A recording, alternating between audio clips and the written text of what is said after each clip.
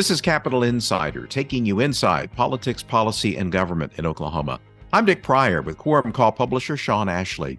Sean, the Oklahoma Tax Commission will soon consider rules to implement the school choice tax credit the legislature passed and governor signed earlier this year. The comment period for new rules to implement the credit just ended, but already some legislators have expressed skepticism about how the Tax Commission will administer the law. One legislator has publicly stated this is more a voucher than a tax credit. Is that what concerns lawmakers? That is one of the main concerns. House Bill 1934, of course, created two school choice tax credits, one for homeschoolers and one for private schools. Homeschoolers will apply for their credits on their individual income tax returns, just like people and businesses do for almost every other tax credit. All the private school tax credits will be paid to qualified applicants' schools, so taxpayers will not claim them on their tax returns. In fact, the rules forbid those who receive the private school tax credit from doing so.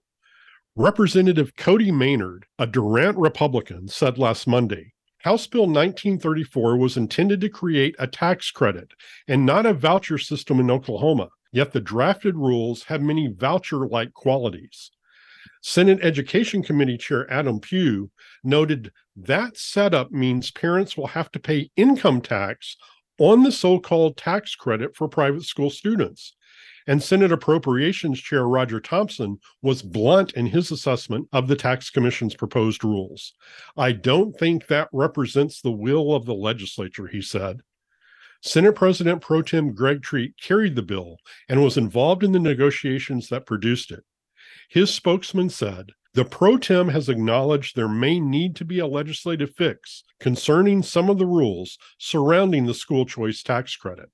The Oklahoma Supreme Court has set January 17th as the date for oral arguments in Strobel v. Oklahoma Tax Commission, the case that inspired one of the reasons Governor Stitt called for a special session this fall. What is the significance of that case, the Strobel case? Well, in simplest terms, it will determine whether Native Americans who work for tribal businesses and live in one of the 7 reservations recognized by Oklahoma courts will have to pay income tax.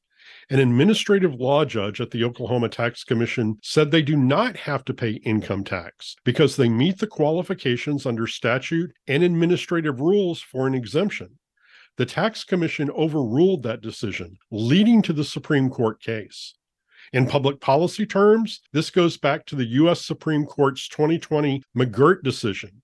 The question is whether that and subsequent rulings apply to civil law, like tax law and criminal law. And in political terms, it seems to be at the forefront of Governor Stitt's mind.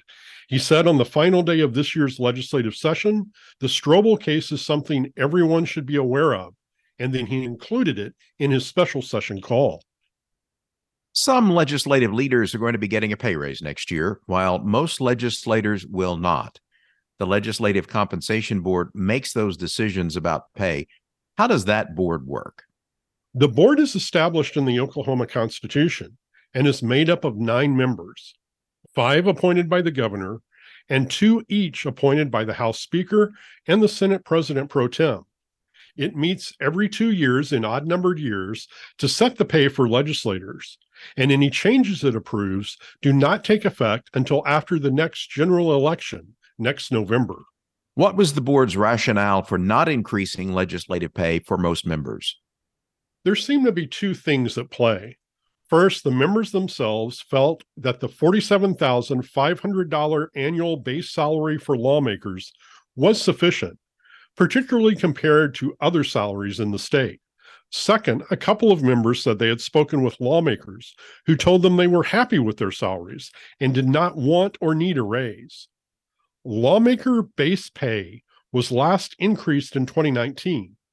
That came after the board voted in 2017 to reduce their pay because of that year's special session, when lawmakers were trying to find a way to increase revenue to pay additional appropriations for education, teacher pay raises, and state employee pay raises. Thank you, Sean. You're very welcome. That's Capital Insider. For more information, go to quorumcall.online. You can find audio and transcripts at kgou.org and look for Capital Insider where you get podcasts. Until next time, with Sean Ashley, I'm Dick Pryor.